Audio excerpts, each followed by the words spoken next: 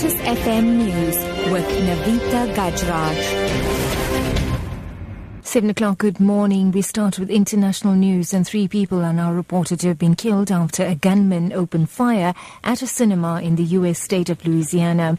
Witnesses say the man opened fire about 20 minutes into a screening of a film in the town of Lafayette.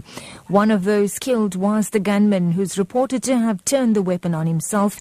Several people were wounded in the shooting, and some are in a critical condition. The BBC's Tom Bateman with this report. The shooting happened about 20 minutes into a screening of the movie Trainwreck at the Grand Theatre, a multiplex cinema in the city of Lafayette. One witness said she heard a loud bang like a firecracker and saw a man standing up and shooting at cinema goers.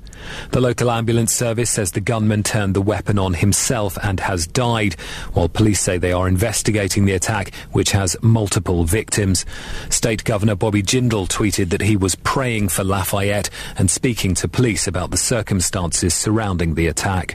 And back home, Police Minister Nathi Nhleko and Public Works Minister Thulas Ngesi are expected to appear before the Nkandla Committee when it resumes its sitting next week in Cape Town. Opposition parties also want President Jacob Zuma, Public Protector Thuli Madonsela and Nkandla architect Minenhle Makanya to appear before the committee, but this seems unlikely. The committee has wrapped up its visit to KwaZulu-Natal. Freedom Front Plus committee member Corne Mulder says the former ministers of public works should also be called to appear before the committee. I would propose that we start off with the former minister Jeff Deutsch, who was the minister at the stage. We should also, chairperson, call the minister after that, Gwen Mashlangu. Let she come and explain. We should call the deputy minister. She had a role to play.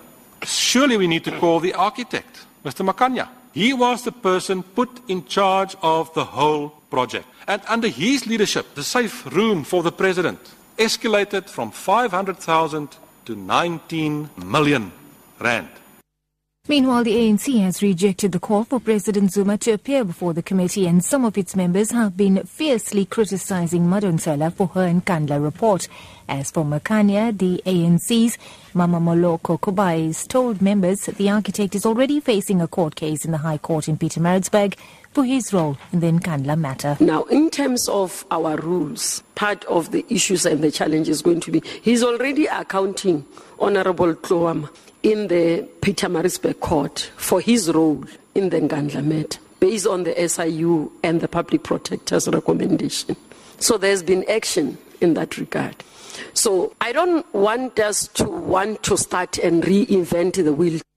In other news now, the Gauteng Transport Department will soon publish a tender inviting bus companies to submit proposals to service routes left vacant by Patco.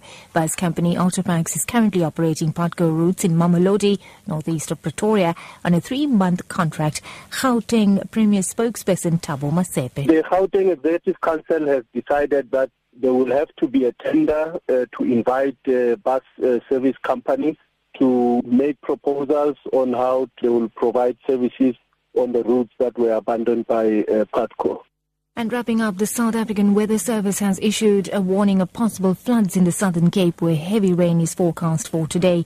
The rain is expected to move up to the Eastern Cape and KwaZulu-Natal by the weekend. Forecaster Vosiletsu Mofokeng says snow is also predicted in mountainous inland parts of the Eastern Cape. The conditions will be very cold. That is the first and foremost event. Otherwise, we also do expect some the snowfall over the northeastern parts of the province, the areas in the Aliwal North, the areas in the Buckley East, areas in the Matatiele, including the Soto. These conditions or the snowfall could be disruptive in those areas, including in the Lesotho area. And by Saturday, there is also a likelihood of a heavy rain. The heavy rainfall is also expected to end on Sunday. Gauteng has had unusual winter rain overnight and this morning, with a heavy downpour in Johannesburg and surrounding areas. The wraps the news at 7, your top story this hour. 3 people are now reported to have been killed after a gunman opened fire at a cinema in the U.S. state of Louisiana. Witnesses say the man opened fire about 20 minutes into a screening of a film in the town of Lafayette. And that's the news at 7. I'll be back with headlines at 7:30.